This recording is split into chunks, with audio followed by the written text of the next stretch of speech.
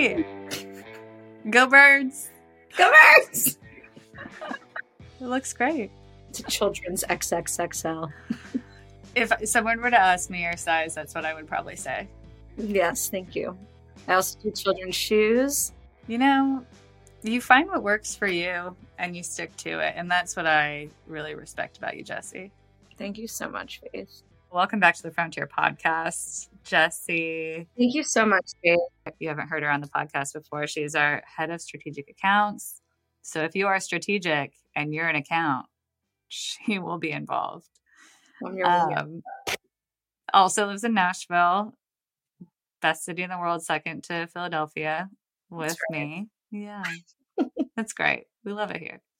Also, the Piedmont natural gas truck just rolled up in front of my house. I'm a little worried that who knows what's going to happen. If my house blows up, at least we'll get it recorded. Okay, Faith. On the podcast. Speaking of crimes, Jesse, that's what we're talking about today. I don't know if you've listened to any of season 3 yet of The Frontier. Don't tell me if you haven't, because I'll be mad at you.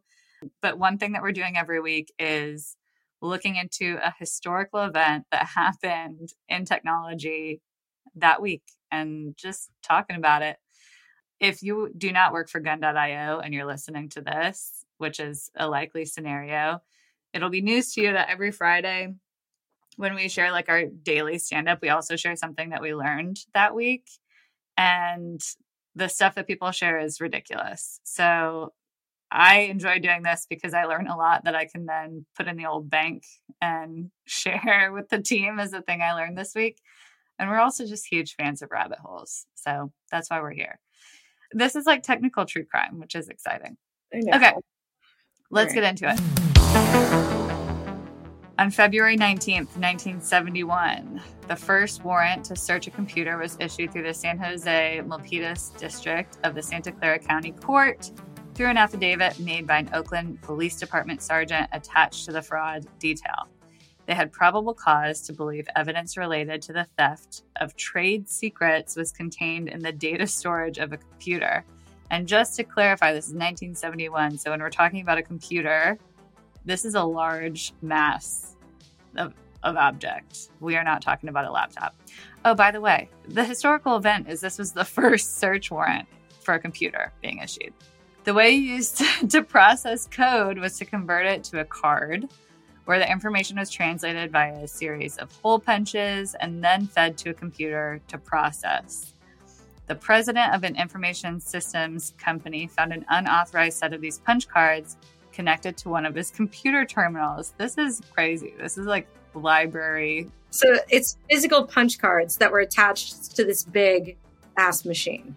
What were the cards called it's like a card catalog in the library. Yeah, remember going to like the library and like sifting through and then bringing your card to the librarian and being like, help me find this book. Yeah. Isn't it wild? Side note that we had like full classes on library and like how it worked. Do they still do that? Doubtful. This is a question I can answer because once I was a 8th grade teacher. No, they don't have library class. Okay. The warrant was issued to get 3 things. The first is the key punch computer cards punched with a proprietary remote plotting program. The second was a computer printout sheet of the proprietary remote plotting program. And the third was the computer memory bank and other data storage devices magnetically imprinted with the proprietary computer program. I just want to pause really quick and say, I understand why so much sci-fi with like ridiculous names for things came out of the 70s, because this is legitimately what we were naming stuff. Yeah, that is true. This is ridiculous. Okay. But it's fun. But it's really fun. It's very 70s and it's very fun to say. I feel like I'm warming up to like give a TED talk or something. Okay, so what were the results of this search warrant? As it turns out, it was nefarious indeed. Those cards were set up for remote plotting, which means the person who installed them was able to then read and plot it out from a secondary location, all of the code for the company's proprietary product, which was valued at about $15K, which is just over $100K in today's money. A computer specialist who was helping in the investigation in Palo Alto confirmed that making a call to the program printed out the entire program. The search ultimately led to a conviction of theft of trade secrets and a new era of digital forensics, in addition to encryption becoming a hot topic, as people sought more and more sophisticated means of hiding their digital misdeed from police. Now, I want to start there because to me, encryption doesn't feel like I care about encrypting my data, and I am not a criminal, despite, loving the Ocean's movies and really wanting to grow up to be a bank robber when I was a kid. That's always been most people's dreams, I feel like. Yeah. This never came to fruition. So fortunately or unfortunately, I'm not a criminal, but I do care about encryption. And it's interesting that this kind of like sense of hygiene around data privacy began essentially with this search warrant. Like, was it just something no one thought of before, that no one cared about? I don't know. It blows my mind that wasn't a thing. Like, were there passwords? They just had to keep these punch holes like in a security box and shit was good. Bill, right? I hope you can find a picture of the punch holes because it's really rocking our world. I think a huge part of it was like computers, just given their size and the way they worked, there was no, and the lack of an internet, right? There was really no way to access it remotely. So any theft of trade secrets would have to be done in person. Mm-hmm. And that is naturally much harder to do than like a hack that's done just with code remotely. One of Abby's questions says, the offender was effectively the first person to have their life ruined by a search history. What are some of your favorite or memorable cyber blunders? Well, I'm just saying this because Abby put it in. And also my boyfriend's been like obsessed with it since it happened. And he keeps typing these things into his own computer. Just couldn't tell you why. I think he's trying to kill me. But the one in Massachusetts where that guy killed his wife and goes on his son's iPad and looks up like, how long does it take for a body to decompose? How best to like dispose of a body? If it's raining, is that going to dispose it quicker? It's just and it's like 40 different searches of just like, yeah, I definitely killed my wife. And I think he did it on his son's iPad because, I don't know. You have to be an absolute moron.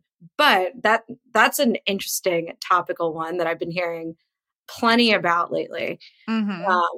So yeah, I don't know. It seems like, when did this happen? 1971? 71, baby. Yeah, like at that point, search away. But we're in 2023. Search away because there is no internet to surf, Go to the library. Go to the library. I still love, this isn't like search history. This is text history. But I Love You Alive Girl is one of my favorite. It's like the only way to say I love you, I think, in my book. The Jeff Bezos. Remember when Jeff Bezos, the whole I Love You Alive Girl? No. Well, Jesse. I told you I'm going to be so shitty at this. You're supposed to be a pop culture icon. Since when, dude? I'm the worst at that. I most recently had this thought about a cyber blunder / God, my search history is so messed up yesterday because every year my group of friends does like a mountain or like lake house retreat. Yeah. And we're calling it the Gay Straight Alliance Offsite. I know, it's pretty awesome. And this year we're all preparing PowerPoint presentations to educate each other about something along the gay straight spectrum. Oh, that's so you, Faith. I know. It's going to be really fun. I bought a clicker so we can click through our slides like a real TED Talk. But my topic is an empirical cataloging of power tools into gay tribes. So like a laser level is a twunk, obviously. I love that. Yeah. Would you say a screwdriver is twink? No. Oh. A screwdriver is an otter. Oh. You know what? I do see that, actually. Thank you. This makes a lot more sense. It's empirical. It's evidence-based. If you want to do a podcast on that... yeah, then you would excel. Yeah. Anyway, I was crafting this PowerPoint yesterday, and I had to search really weird terms, Mm-hmm. and I was like, "This is weird." So, I relate. I relate to this person, this criminal. Mm-hmm. Okay, next question, Jesse. Some estimates say that cybercrime will cost the global economy $10.5 billion every year by 2025. Frankly, that feels lower to me than I thought it would. I agree. I was Do you surprised by that. Yeah. Do you feel more could be done to curb this number, or have we reached a place where computers are so advanced humans can't possibly stay ahead of them? Computers aren't the ones committing the crimes. What do you mean? I have two thoughts on this. Duh. I'm sure there's more that could be done. Right. And like we have, just because I've been working like a lot recently with one of the cybersecurity devs on our platform, like there are geniuses out there that are like working on this, that are, you know, making things happen across the board. But like, of course, there's more I think that could be done. You know, not everything is like a DoD situation at every company and at every, you know, Right. network. Well, I don't know if this is relevant, but lay it on me. Again, I don't think it's necessarily computers doing it, but I do think computers. I read a very, very, very long article on AI like a month ago, and I do think they are going to get to a place where humans can't possibly stay ahead of them. Okay, as you know, I watched The Matrix for the first time last month, and I don't appreciate that. I've never seen it. Oh, yeah. Okay. You should have told me. I would have done it with you. Oh, I'll watch it again. Okay. I'll have you over. You can see the new house. Now I'm excited. Great. Yeah, I agree with that. I also feel like so much cybercrime is easily preventable by humans just having good hygiene about their personal cybersecurity. And that goes for like individuals, which I'm sure contribute a large percentage to this kind of like global loss to cybercrime, but also small businesses who think like, who cares about what we're doing? You know, like it's not always stealing proprietary technology. That feel like in the age of open source software and generally we're all kind of building the same things. That doesn't feel super relevant to me, but things like password management, credit cards, information, right? Yeah. Right. I would imagine that's where like most of it comes from. 100%. Even things that are maybe less intuitive, but if you just do a bit of Googling or ask Twitter, it'll be obvious. Like things like devices, like a TV or a refrigerator that connects to your Wi-Fi, that's not good because anytime there's any sort of vulnerability with that, like hardware or IoT, like they're not updating nearly as much as your devices that are made to be connected to the internet, like your computer and your iPhone. Well, that's something I hadn't even thought of, Faith. Sorry, Jesse. Luckily, I don't have a smart fridge, but yeah, I certainly have an internet-based television system. Well, I mean, that's like your Apple TV is different than like your Vizio television, which is like there's not a whole lot of security consideration going into that. Yeah. All right. Jesse, our last question is about how in today's world where it's really hard to do anything without a digital trail, how cyber criminals still feel like they can get away with it. And honestly, the fact of the matter is, because they're probably smart and this is their job, just like, you know, if I were to ask you to figure out how to make a term rank on first page search, you'd be like, but how? And it's like, it's their job. They're good at it. I think maybe the more relevant question is like, do we still care about our digital trail? Or is it, this is like a personal question, opinion question for you. Like, have you come to the place where you're like, you know what, everything I do is trackable, so it is what it is? Or how do you feel about it? I do, but I'm also like, just as you were talking about, I'm in that, I'm always in that mindset, like, well, who cares what I'm doing? You know, who cares what I search? Like, I'm a nobody. Like, what is anyone ever getting from this? And also on that same note, Faith, I think that like this happens because the people that are like hacking and doing this, like that's what they find fun and interesting. Like they're solving a problem. You know what I mean? Mm. So like I think they're getting more out of that than just like, oh, I'm stealing this person's identity. I'm getting money. It's like, cool. I get to like sit down in my basement and solve this like really cool problem. It's puzzle solving. Yeah. That's why there's why professional hackers that do it like in the good way, you know, white hat. they're looking for vulnerabilities and everything. So like, it's fun for people. Mm-hmm. I should probably be better about my digital trail, but I'm not. Jesse, I feel like anyone who's able to hack into your search history is just going to be delighted and like you even more as a person. I mean, it's so stupid.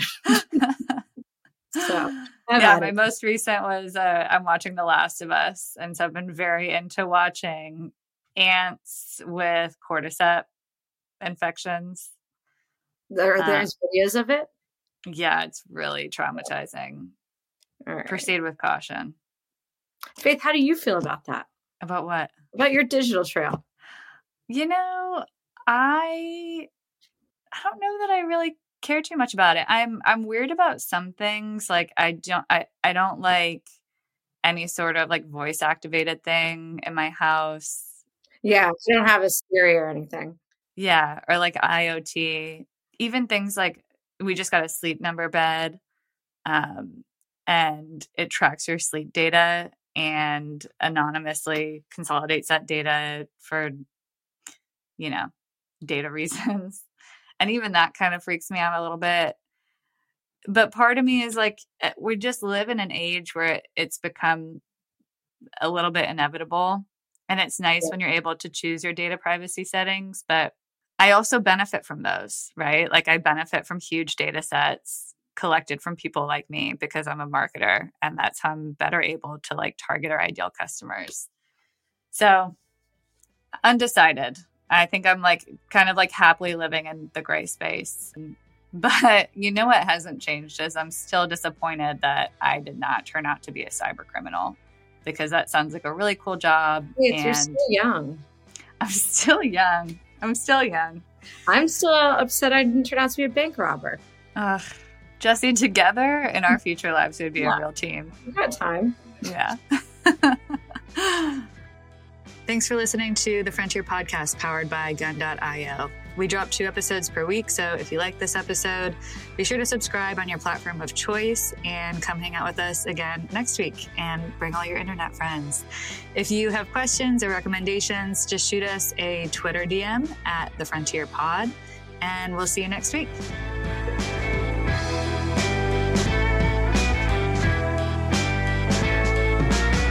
I can't wait to pitch you on future This Week in Tech topics, because I think you'll enjoy them. Okay. If there's any that involve like Real Lady Gaga, Lady Gaga, you know, Rodgers and Hammerstein. Thanks for listening to the Frontier Podcast, produced by Gun.io. We're the only freelancing platform where engineers actually go to hire other engineers. If you want to learn more about how to hire or freelance with us, head over to Gun.io and get in touch. Let us know you heard the podcast, and we'll pay for your first 10 hours with a kick-ass engineer.